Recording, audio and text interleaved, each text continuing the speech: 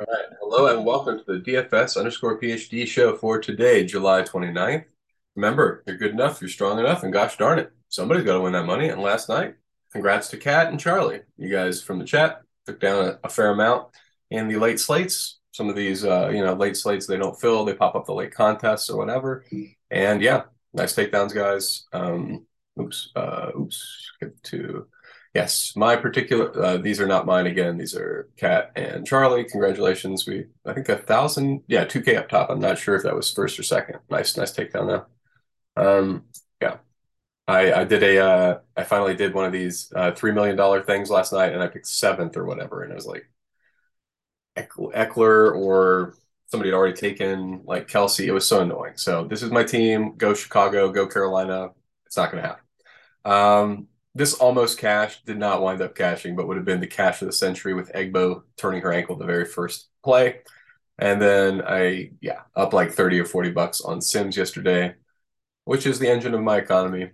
And it's how I have money to lose on baseball and other stuff and eventually win all that money. Okay, so go over a little bit about how it happened yesterday.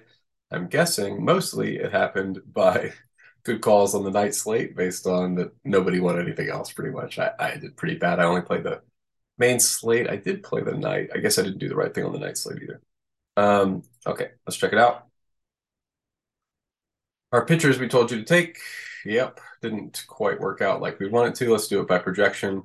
Okay, so besides Gore and Montgomery. So finally we were bitten by the leverage arms. Our leverage arms normally pay off. Yesterday, I guess a couple. I mean, we were mostly stuffing studs after Cole was ruled out, right? So these guys all paid off. So Gaussman, Wheeler, Scherzer, yeah, those are probably some of why things went well yesterday. For today, got to keep moving. I got to go golfing here in a few minutes. So we've got a little bit of weather concerns, chance of a late start. Okay, that's fine. Don't care.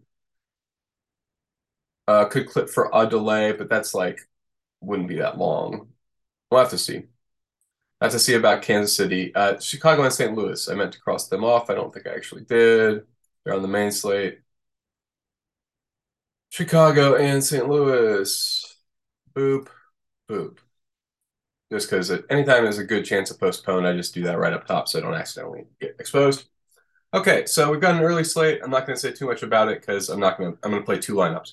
In those two lineups, I will be playing Cueto and Manoah. If Cueto and Manoah do not get there, I will be screwed. That's it. I don't really think. I mean, Detmers has a shot. If you want to take a shot on Detmers, fine. But I'm going to play Cueto, Manoah, and various of stacks from their teams, which are Miami and Toronto.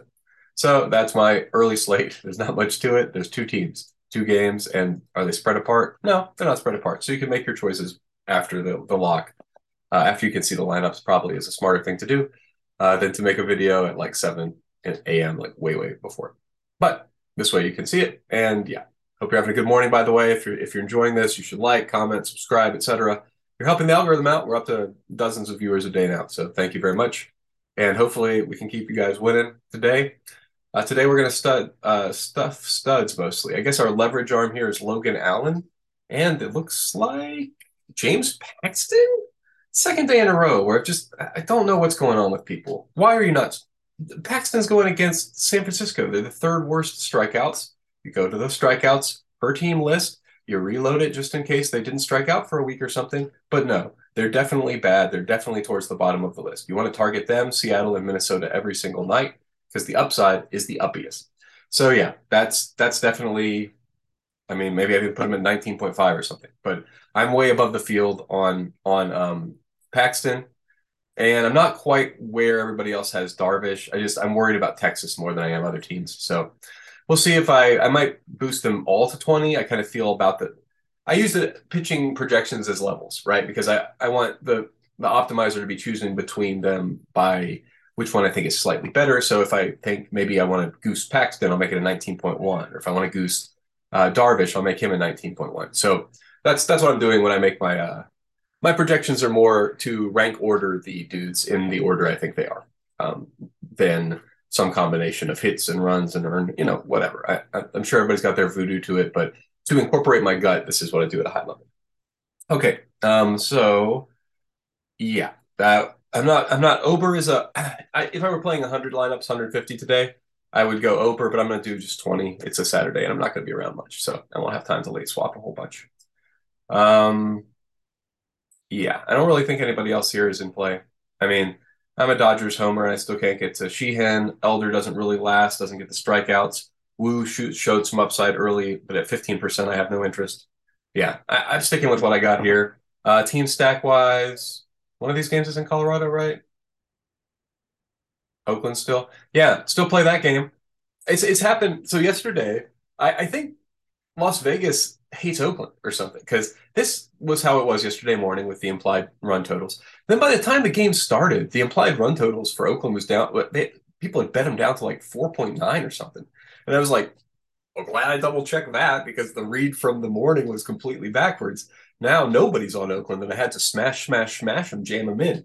So it's the same thing as yesterday. Oakland and Colorado are the best stacks. They're playing in Coors Field. Nobody else is playing Coors Field, and that's a significant advantage. So unless I see, and we don't even have hot. It's not as hot as it was. The wind's not blowing out like it was. So now it's a blowout for me. It's Colorado and Oakland only probably on my like list. Maybe Minnesota. I mean, the fact that Minnesota's popping is certainly something. Is that Greinke on the mound?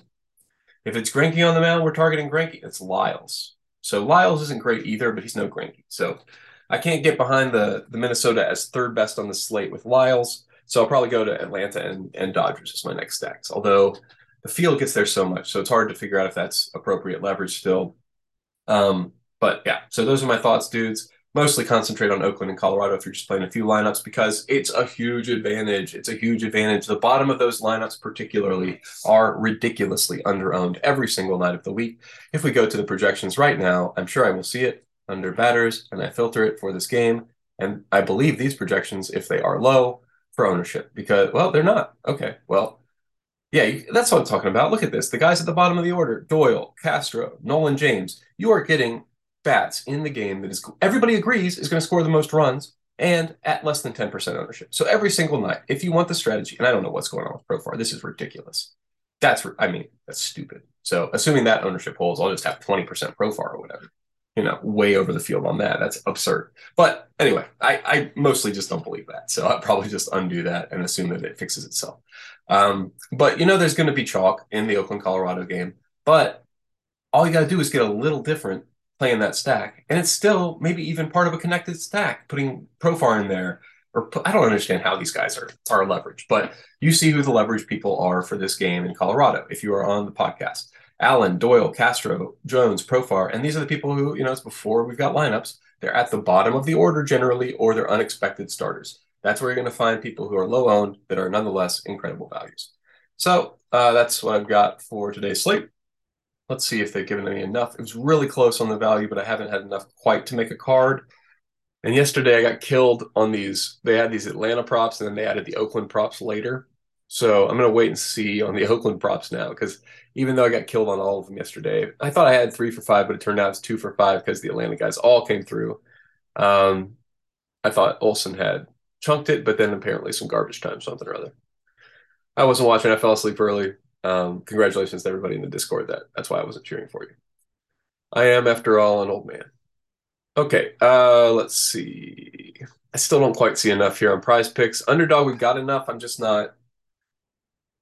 I'm not racing over there to take stuff. But Wainwright on over walks is great. Nola over 6.5 strikeouts is great. Teheran under 6.5 hits is great. And Acuna, I'm not taking that. Manoah under 16.5 outs. I don't feel good about that either. And Blackburn under 6.5. Okay, this is not quite the fourth one isn't quite there for underdog. For prize picks, I can't take these hits, runs, and RBIs after yesterday. I'm waiting on Oakland. And so we got Manoah. Yeah, I'm not enthused about these guys today. I'll let you know if anything pops up in the next couple hours while I'm out on the links, but probably not taking any of these picks for the day. So anyway, remember, you're good enough, you're strong enough, and gosh darn it, somebody's got to win that money. Might as well be us.